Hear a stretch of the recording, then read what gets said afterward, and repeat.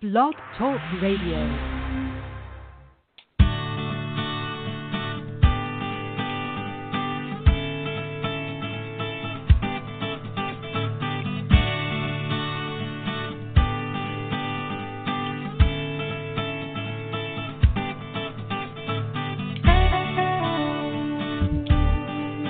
Hello again, Dr. Ross Green here, doing a follow-up session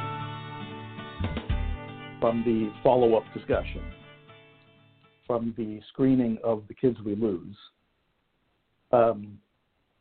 We arranged this rather hastily, so we're not sure how many of you are able to join in or listen afterwards. But the call-in number, if you would like to join in, is 347-994-2981. We are still, of course, interested in your reactions to the kids we lose, and I'm going to go over some more of those. But we also are very interested in hearing from those of you who have been either unsuccessful in your schools. We'd like to hear at reducing restraint and seclusion. We'd like to hear what the impediments are so that we can help you. We'd also like to hear from people who've been successful in reducing or eliminating restraint and seclusion in schools, because you have wisdom that people who've been having difficulty in that realm could benefit from.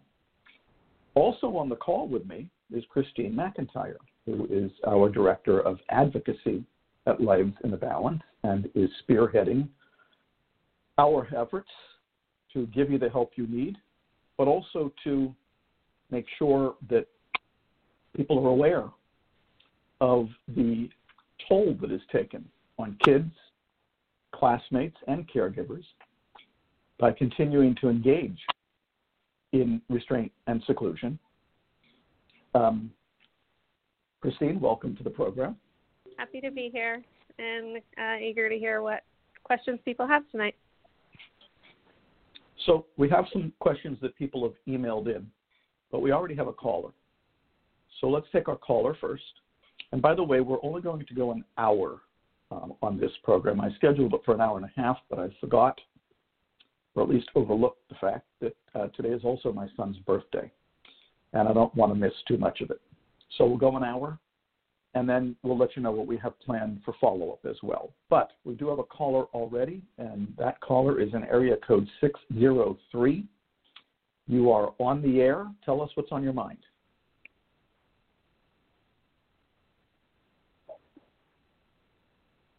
Area code 603, going once, going twice. If you called into the program to listen to the program, what you want to do instead is use the link to listen to the program. We're just reserving the number for call-ins to people who want to actively participate in the program. So one of the big reactions that, and it wasn't necessarily surprising, that we had to the film that we received many emails about is that people felt that it blamed educators. And so I wanted to respond to that because I appreciate the sensitivity. But, you know, in the collaborative and proactive solutions territories, we don't think it's important to blame anybody. And it certainly wasn't our goal to make educators feel blamed. Educators happen to work in schools, of course, and therefore, if things are going on in schools that are counterproductive, then I can imagine how educators would feel blamed. But the reality is, we tried to include a lot in the film so that educators knew how much they were appreciated. I remember the one line distinctly of the assistant principal, I believe, in school in Florida, saying that people have no idea how much educators devote time-wise, money-wise, you name it wise, to doing right by kids. What I think has happened is that I think many educators have been trained in a certain way, and a lot of educators have been trained to believe that de-escalating and restraint and seclusion are crisis prevention strategies and that they keep us safer. What I've been saying for a very long time is that they are crisis prevention strategies only in the most narrow sense of the word.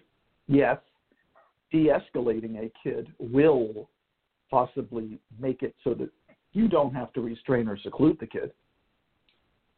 But even de-escalating occurs very late in the game. And restraint and seclusion occurs even later than that. And even the kid's behavior occurs late in the game. So as I mentioned on the first follow-up broadcast, the earliest you can get is identifying and solving the problems that are causing the behaviors, that are causing us to feel like we have to de-escalate, that are causing us to feel like a restraint and seclusion is necessary. I don't blame educators for their training.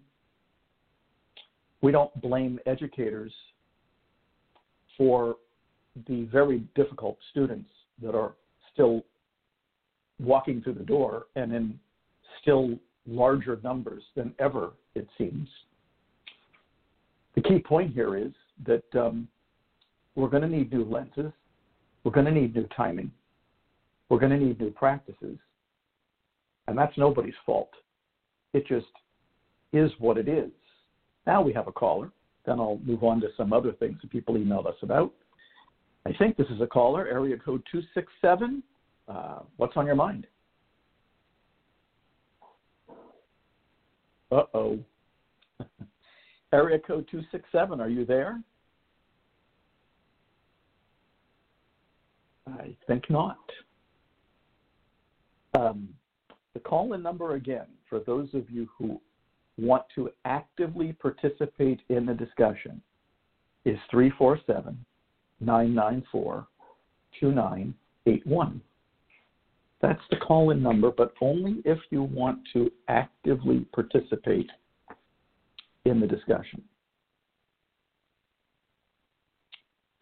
The other, of course, big question that people had was, what should they be doing instead? Well, at Lives in the Balance, we do disseminate a particular model. It's called collaborative and proactive solution. There's a lot of research telling us that when collaborative and proactive solutions is being implemented, restraint and seclusion are either dramatically reduced or completely eliminated. And yes, we are big fans of the collaborative and proactive solutions model.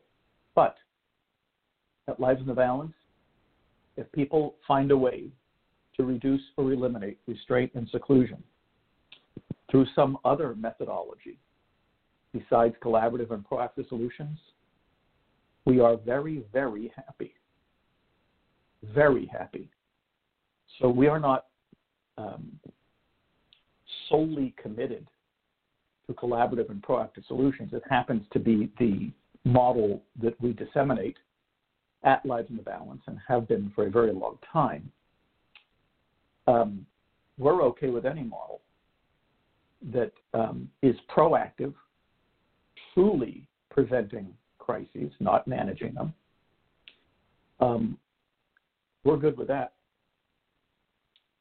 So while if you contact Lives in the Balance, what you're going to get from us, if you're looking for our help in terms of intervention, you're going to get collaborative and proactive solutions. Here's the other interesting thing. My experience tells me you can get rid of about 50% of restraints and seclusions just by trying not to restrain and seclude kids. My experience tells me you're going to get 50% of the way there just by trying not to use those procedures. It's the remaining 50% that's extremely difficult. The remaining 50% is going to require an actual intervention. I think you can get the first 50% by understanding the difficulties of behaviorally challenging kids better recognizing that it's lagging skills, not lagging motivation, recognizing that characterizations like attention-seeking and manipulative and coercive and unmotivated and limit testing do not apply, recognizing that you don't want to be restraining and secluding kids because that's simply re-traumatizing the already traumatized. Those are your new lenses, and that's going to get you 50% reduction, in my opinion. But I've worked with a lot of programs that even had the right lenses on, a lot of them saying that they were trauma-informed, but who were still restraining and secluding like there's no tomorrow. And that's where the new timing and the new practices come in. It is great to say we don't want to be restraining and secluding kids. That is a great thing to say. And if we're serious about it, there's your first 50% reduction. To get the rest of the way there, you really do have to be proactive and really do have to be doing true crisis prevention. And you really do have to do something differently so that you don't find yourself in the heat of the moment with these kids in the first place. That's true crisis prevention. And without that, I don't think you're going to get all the way there. Now, we've had people email us, and I'm going to read one of them in a second, telling us that they got there with a combination of collaborative and proactive solutions and nurtured heart. There's people who've told me that they've gotten there through implementation of conscious discipline. Fantastic. Absolutely fantastic. So here's an email that we received, and then I'll turn to, but let me give the phone number again, 347-994-2981, if you're interested in actively participating in the call and asking questions or making a comment. Here's another one, and the reason I have Christine on the call is because I want us to also talk about what we're doing at Lives in the Balance in our advocacy program to try to help you out and try to heighten awareness about these very counterproductive, punitive disciplinary practices that are still way too popular and that we continue to rely on as if we're supposed to use them, almost like it's the norm. Can't be the norm. We can do better. We don't have to keep using restraint and seclusion. Now, I'm limiting what I've been saying so far to restraint and seclusion, but what I'm really referring to is all punitive discipline. So I'm including in that group paddling at school, corporal punishment. Absolutely no reason for us to be using corporal punishment on anybody anymore. There is definitely a better way. Expulsion. Suspension, detention. So one of the things Christine has begun researching is the research on the negative effects of these punitive disciplinary practices: detention, suspension, expulsion, paddling, restraint, seclusion. To give you some of the ammo you need to convince your colleagues that maybe this stuff isn't a very good idea, we're going to be posting that research on the Lives in the Balance website. Christine, I'm not sure if you have any further comments to add about that, except that I'm glad you're working on it. Yeah, I'm happy to be working on it, and you know, it's not a new concept that these harmful practices are not good for kids, and you know, part of raising awareness, you know, within your school or within your school district is, like Ross said, having the science to back you up and having the studies to back you up in what we're saying. And I also just want to add that I was an elementary school teacher myself, and you know, I watched the kids we lose through the lens of a former classroom teacher who struggled a great deal with behaviors of kids in my class. I didn't know about CPS or Ross Green or any of that when I was teaching, but was under, an incredible amount of pressure to stick to my instructional minutes, to teach to the test, stay within the schedule, and make sure that I'm teaching everything on grade level. So I've been really thinking a lot about the question of, is the expectation that we are putting on this particular child reasonable or realistic for them? Because as Ross has shown through his research and through the model, most challenging behavior comes up when a kid is met with an expectation that is beyond what they're capable of doing at the moment. And, and also with the lens of kids do well if they can, and also teachers do well if they can. If you don't know what you don't know, I guess. So part of this goal of raising awareness with folks is to then be able to say to educators, we know that this is not working. We need to do something different. So we're working on building resources to make it so that folks are, feel confident and empowered in those conversations within their communities. So, I've never asked you this question, Christine, but I've always said that the reason us caregivers push kids harder to meet expectations that they've already let us know they cannot reliably meet is, number one, it's adult habit, but number two, we are operating under the erroneous belief that pushing kids to meet expectations gets the most out of a kid and elicits better performance. But never asked you this question. What I can't tell is if that's just adult tendency or if that's part of your teacher training. Were you trained to believe that pushing kids to meet expectations was the way to elicit better performance? In some ways, yes, within the framework that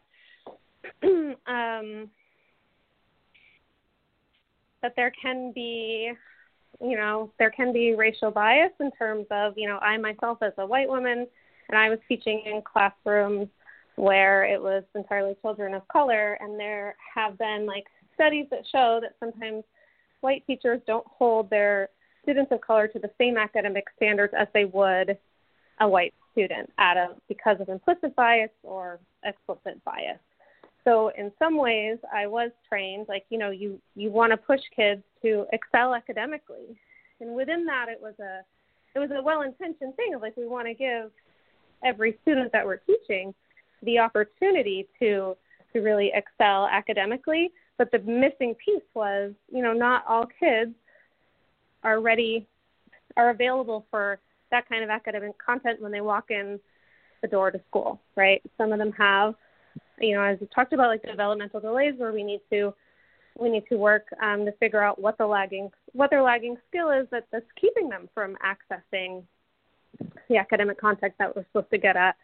But yeah, I had students who, I can think of one student in particular who, he functioned, his math scores were probably in a first or second grade level, but I was expected to teach him fourth grade math. And I know there's, differentiation that you can do and things like that, but there was also the fact that he couldn't really access what most of the class was doing, and then behaviors result from that. So, it's a complicated thing that teachers have to weigh all the time, how much of my pushing is problematic versus how much is, you want to help kids to see, I can set really high goals for myself, and with hard work I can meet them.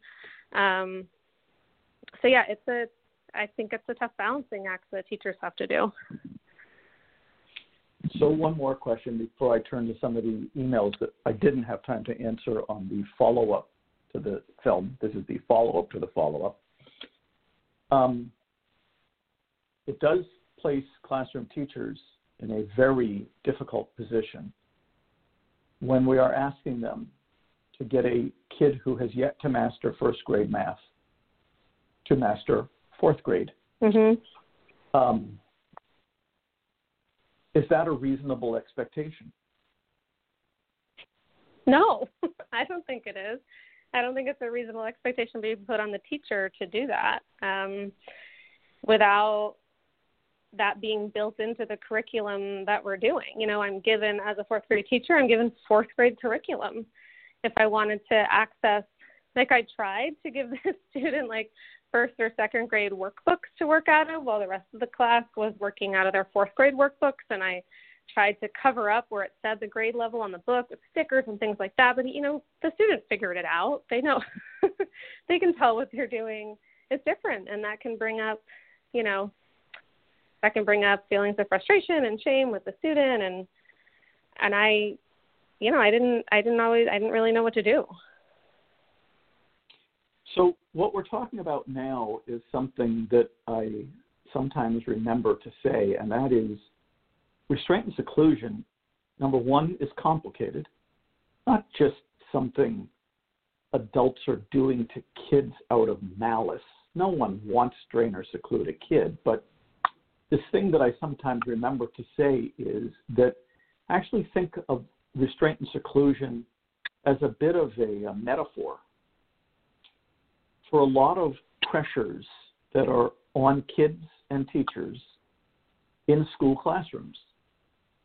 I don't have any doubt that the academic pressures that we are placing on educators are contributing to our restraint and seclusion numbers. Because if those academic pressures, and here, of course, I'm referring to the pressures of high-stakes testing,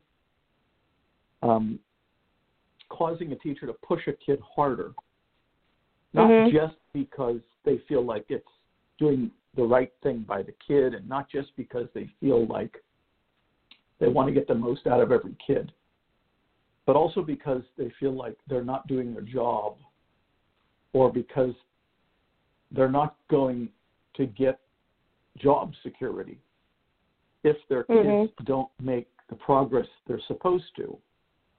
Now this restraint and seclusion issue has taken on new dimensions because all of these pressures factor in using restraint and seclusion, but all of the factors that contribute to the fact that we ultimately do use restraint and seclusion. We do have a caller. We're going to see if this caller actually wants to talk to us. We have been striking out so far, but here we go. Area code 919. We're going to roll the dice on you. Is there something you'd like to say?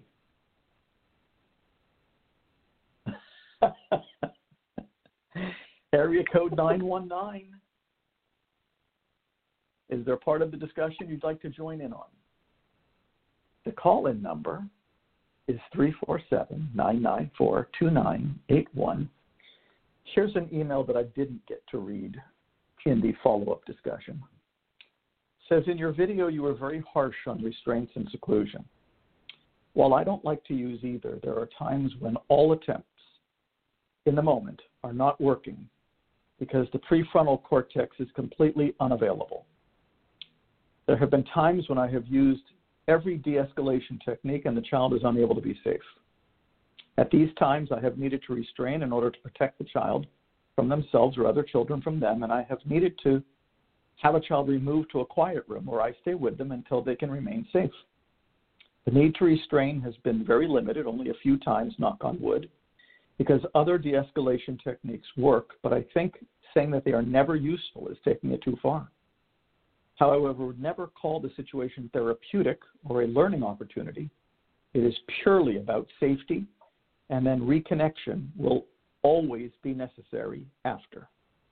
So I know that the trauma-informed care literature talks quite a bit about what's going on in kids' brains when they are completely out of control. And that's great. I also think that these are things we've known for quite some time. And so it's great for us to know that the prefrontal cortex is completely unavailable. But the whole point here is we don't want the kid to get to that point in the first place. So if we are relying too heavily on de-escalation techniques and not heavily enough on identifying and solving problems that are causing the behaviors that are causing us to need those de-escalation techniques in the first place, then we are relegating ourselves to de-escalating because we are waiting until behavior occurs before we leap into action to de-escalate. And what I'm arguing, what I'm positive about, is that those behaviors are predictable because the problems that are causing those behaviors are predictable. And if those things are predictable, then that sets the stage for intervention to be almost exclusively. I'm sometimes asked the question, do I really think it's possible to get rid of all restraints and seclusions, especially in special ed classrooms where the kids are more difficult? And here's my answer. A lot of folks have done it. There are a lot of special ed classrooms that do not use restraint and seclusion, and they are safe.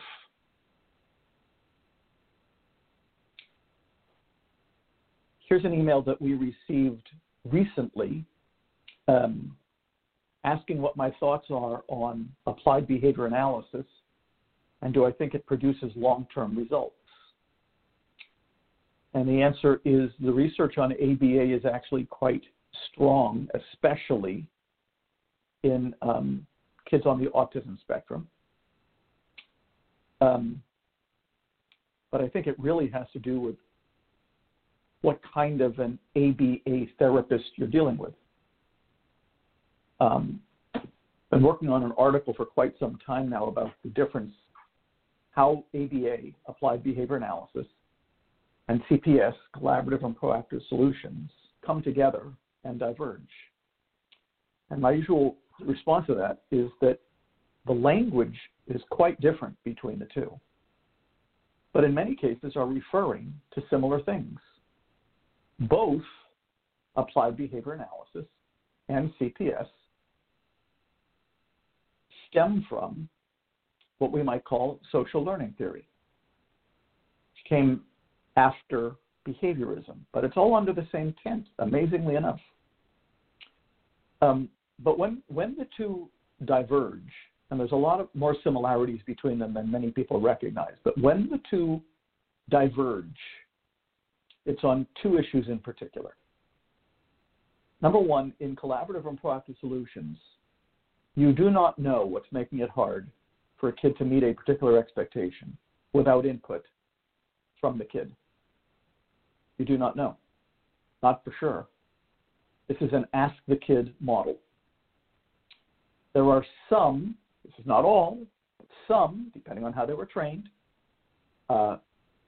people who adhere to ABA who do not consult with the kid about what's making it hard for the kid to meet a particular expectation. The therapist figures it out all on their own. There's one point of diversion. Another point of diversion, in collaborative and proactive solutions, you are not rolling with a solution without the kid's input, involvement, ideas, and sign-off. This is collaborative and proactive solutions. There are some applied behavior analysts who do it all on their own. Not all, some. There are many people trained in ABA who love collaborative and proactive solutions. And there are some who are allergic to it. So there's really no single applied behavior analysis. There's just how people were trained. Even within ABA, people don't even agree with each other. Here's one of the other ones that we've received recently, and then I'll go back to ones that I didn't have time to respond to earlier. I'm only going to do this for about 15 or 20 more minutes because I want to make sure that we let you know how we're going to try to involve you moving forward. Actually, here it is. The number of special education students who receive disciplinary action is alarming. Actually, you know what? I think I did read this one. Let me turn to a different one. I thought I had this one marked.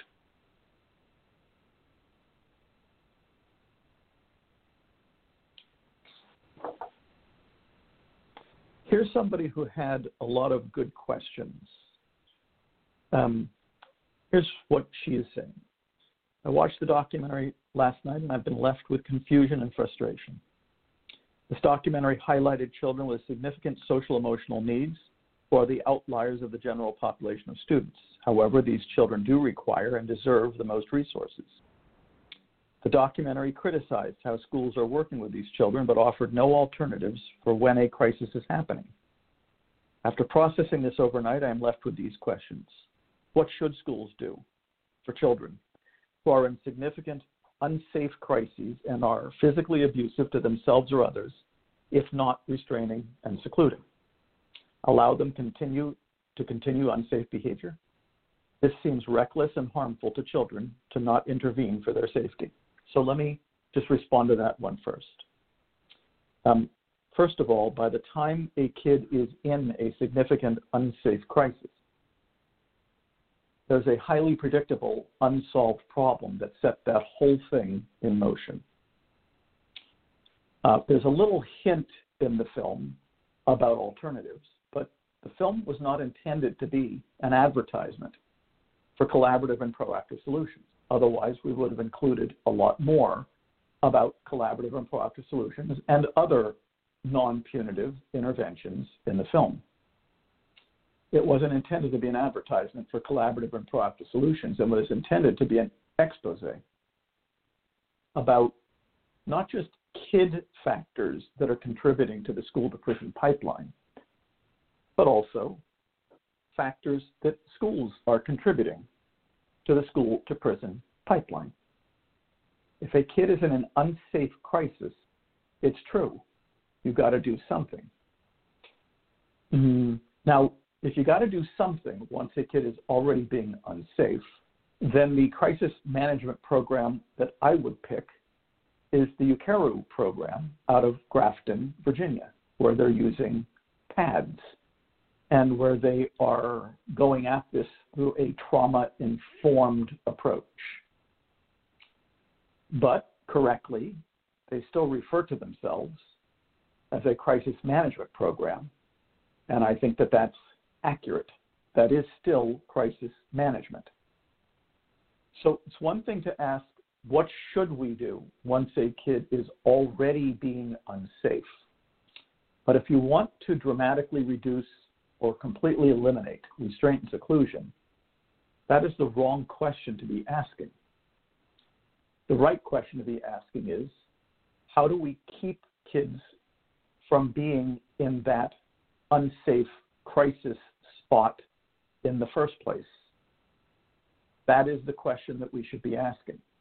If we're only asking the question, what should we do once he becomes unsafe, then we're still oriented toward crisis management. If we're going to be oriented toward true crisis prevention, we have to ask different questions. Here's question number 2. Schools have very limited resources, including staff who are able to step away from their jobs teaching others to work through hours and hours of high-needs crisis. Still talking about crisis. What alternatives do you suggest to not send them home when they're not coming out of an unsafe crisis? I think my response to question number 1 is exactly what my response would be to question number 2. We're still focused on the question, what do we do once the kid is already unsafe? You already know what to do once the kid is already unsafe. Every crisis management program teaches you to do it. Defuse, de-escalate, keep everybody safe. That's what you do in a crisis. We've been focused on the wrong question. What is it about our classrooms? What is it about the number of kids in the classroom? Was it about the limited number of teachers in a classroom? What is it about the expectations we are placing on kids that is causing us to be in a crisis more often?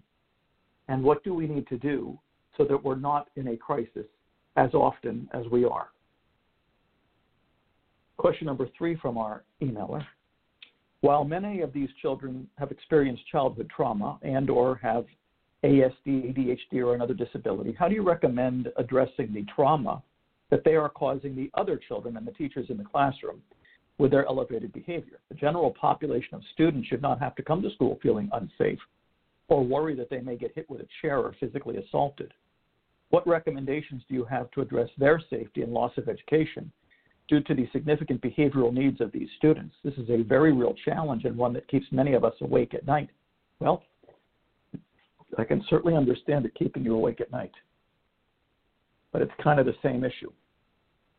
If we keep these kids from becoming escalated by being more proactive in our work with them, and of course in the collaborative and proactive solutions model, being proactive means identifying and solving problems that are causing the behaviors that put us in a crisis in the first place. If we are doing that, then it's not only the behaviorally challenging students who are safer, everybody who's feeling safer. I was reading an article that we posted in the good news, bad news section of the Lives in the Balance website. It came out over the last 2 or 3 months, I don't remember what month, talking about just the sheer number of times teachers are attacked in school and how unsafe they feel. And if I was an educator, that would keep me awake at night too. Not just, I wish there was something we could do besides laying hands on these kids, but I don't feel safe. When we are being proactive and when we are solving problems collaboratively, everyone is safer. When we are relying on crisis management, I don't know anybody who feels safe. And finally, this is not a question, but rather a comment on my reflection. It's item number 4 in this email. What we actually have is a mental health crisis that is significantly underfunded. I guess my last statement is that I am saddened that this video chooses to blame school systems for these challenges. There are certainly some responses in this video that are not appropriate and considered illegal. However, a school's job is to teach curriculum. It has become their job to address all of the barriers that children bring that hinder their ability to access this curriculum, which includes social needs, behavioral needs, poverty, hunger, anxiety, depression, fear, trauma, etc. These needs are not educational. They are needs not met through mental health. Blaming a school system is more harmful than helpful. Teachers, staff, and other students should not be expected to be abused and then blamed for causing that abuse. Well, I think I talked about the blame part earlier. No one is blaming anybody. And I agree. There's a lot walking into schools these days that has nothing to do with education. But here's what else I think. If we continue to take the stance that we are only about education, then we are going to continue losing a lot of kids.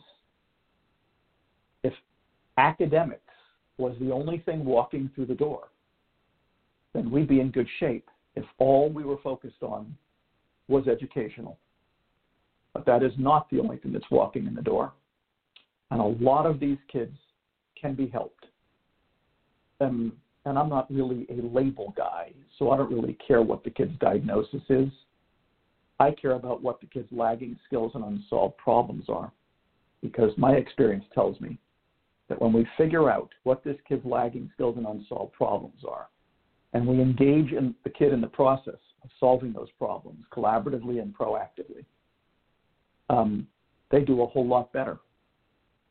But they're not going to do a whole lot better if we are limiting educators to education. Educators have always been among the most important socialization agents in our society. We've been relying on educators for a very long time to do more than just educate.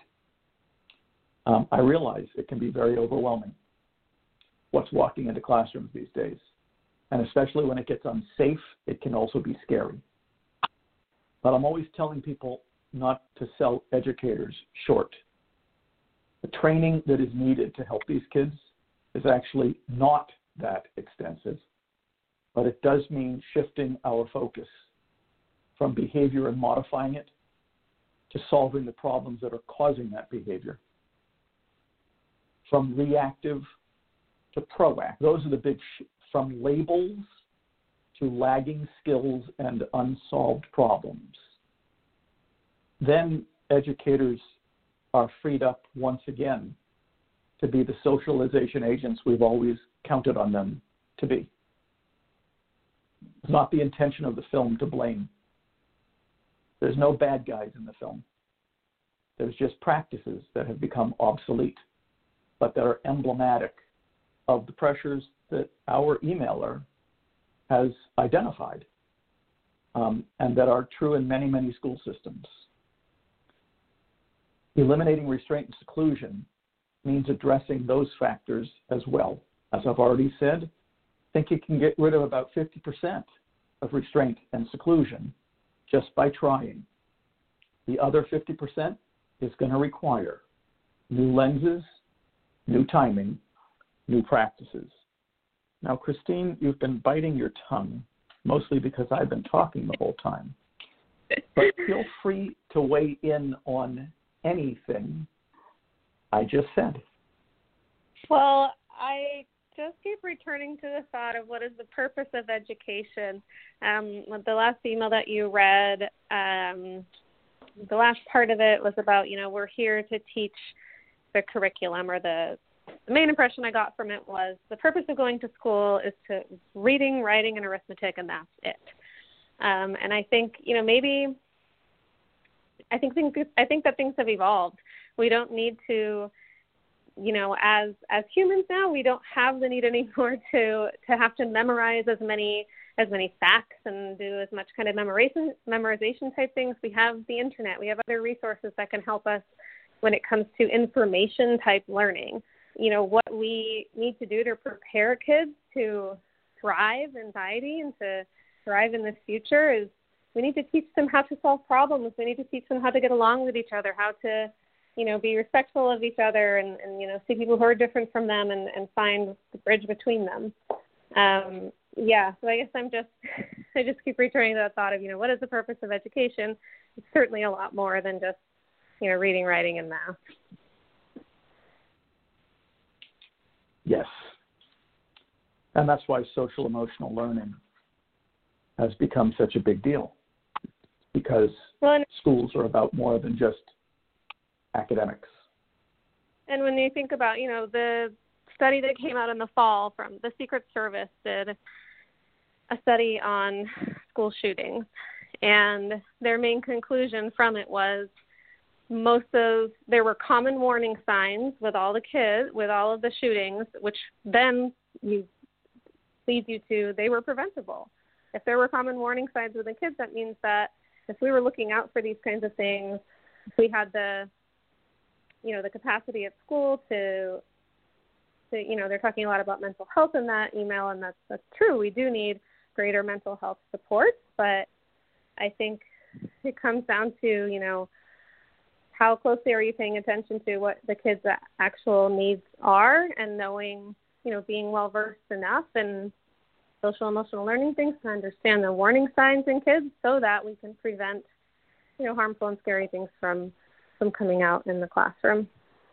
And, as we're talking about this, it leaves you with a sense of enormity. We're talking about some really big and major problems, whether it's something that can be changed within an individual classroom, but we're also talking about systemic changes in terms of, you touched on this at the beginning, but class, in terms of class sizes, how teachers are able to split their time amongst their students, what kind of support they have in the classroom, what kind of coverage they might have when they need to do like small group or one-on-one work with other students. And, what kind of support staff is at the school to be able to step in so that everyone's needs can be met. So when we talk about, then the question is, what are we going to do? How can we tackle this? How can we fix such a complex issue? And it's with school, with changes at the education level, it's a little bit tricky because there's a lot of that's called local control, meaning the school, you have the changes you can make within your school. So, talking to your own teacher, talking to the principal, talking with the administration, and, in those conversations, you want to do it in a way that's collaborative with them and hearing out their concerns for why they're using the type of discipline that they're using, but also, expressing your concerns and trying to figure out, how's a better way to do this. That's one branch of advocacy that, parents can be involved with and people in the education world can be involved with at their workplace. And then, the next level up is your school district. How involved can you be with your school board?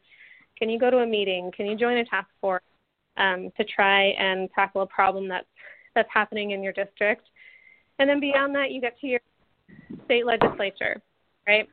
But oftentimes what will happen with the state legislature is they're going to defer back to the school district.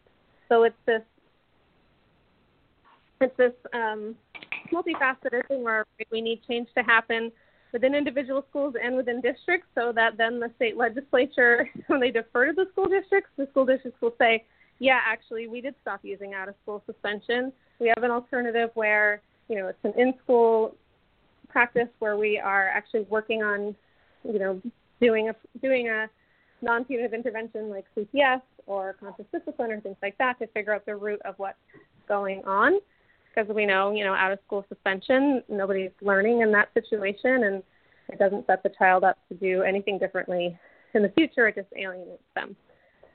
So there are ways, there's a lot of different ways to get involved, and it's a matter of, who's around you, what kind of resources do you have in your community, what experience do you have, and how can you leverage that to advocate on behalf of kids. And the things that we're trying to work out and do through our advocacy program is we want to, Ross and I are working on creating talking guides for folks in these situations so that you can approach it in a collaborative way, so that you are, doing what you can to not raise too much defensiveness in folks and so that you can make more progress.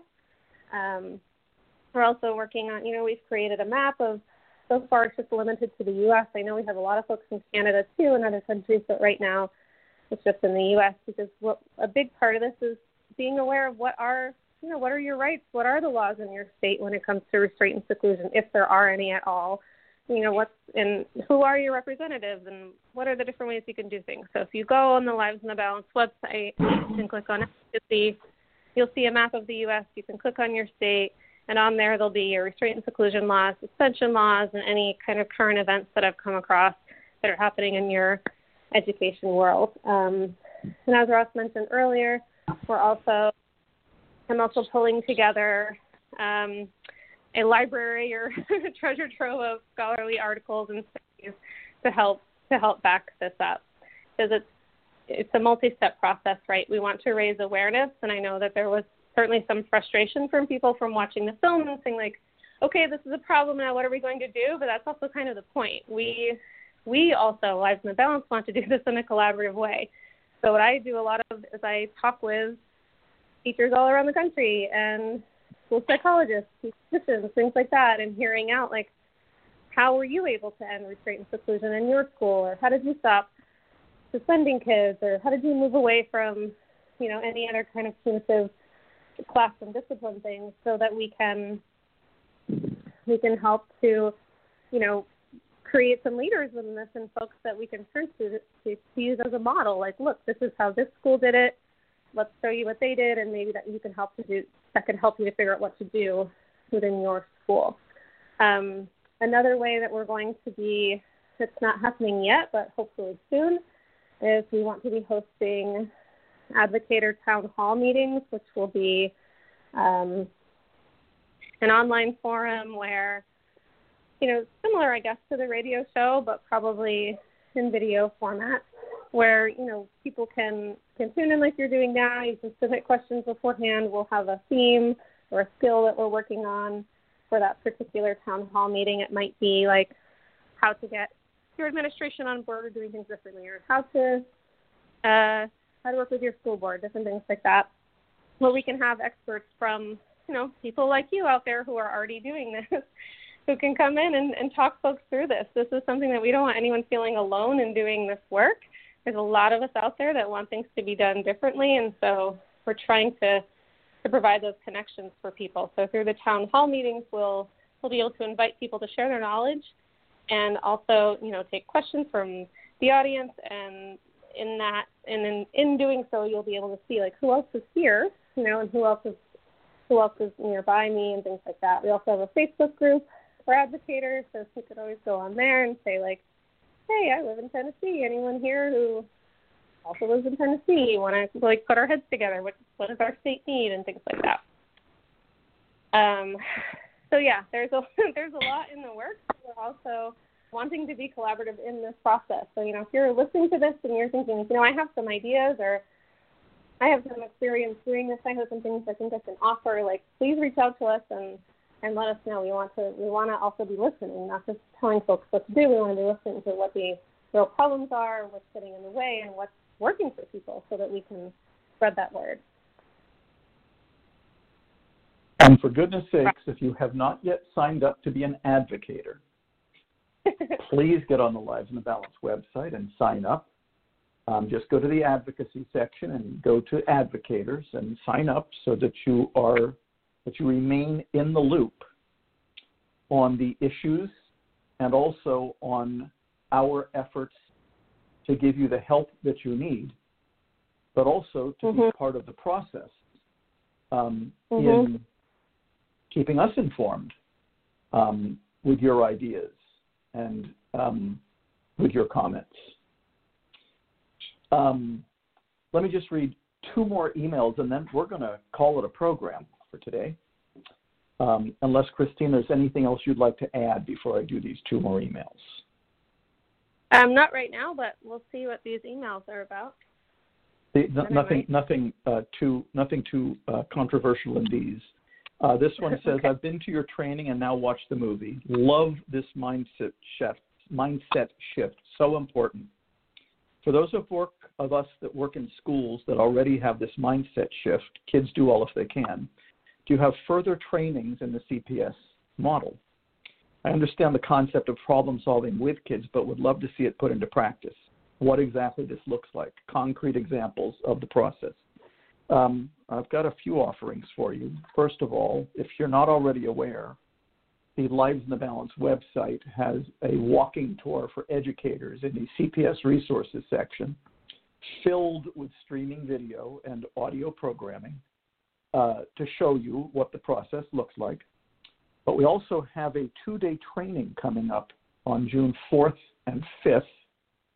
And because these programs get listened to for years afterwards, I shall say 2020, even though for those of you listening now, that sounds like a statement of the obvious. June 4th and 5th, 2020, we are doing a 2-day virtual training. Can sign up for that on the Lives in the Balance website. I think it's on the home page where you can sign up for a virtual training on the collaborative and proactive solutions model. And then finally, this last one. I love this documentary, and I think that it is a very good synopsis of the school-to-prison pipeline. And I think, although it tends to be more extreme in some parts of North America than others, that we are generally failing some of our students who need our support rather than our punitive methods.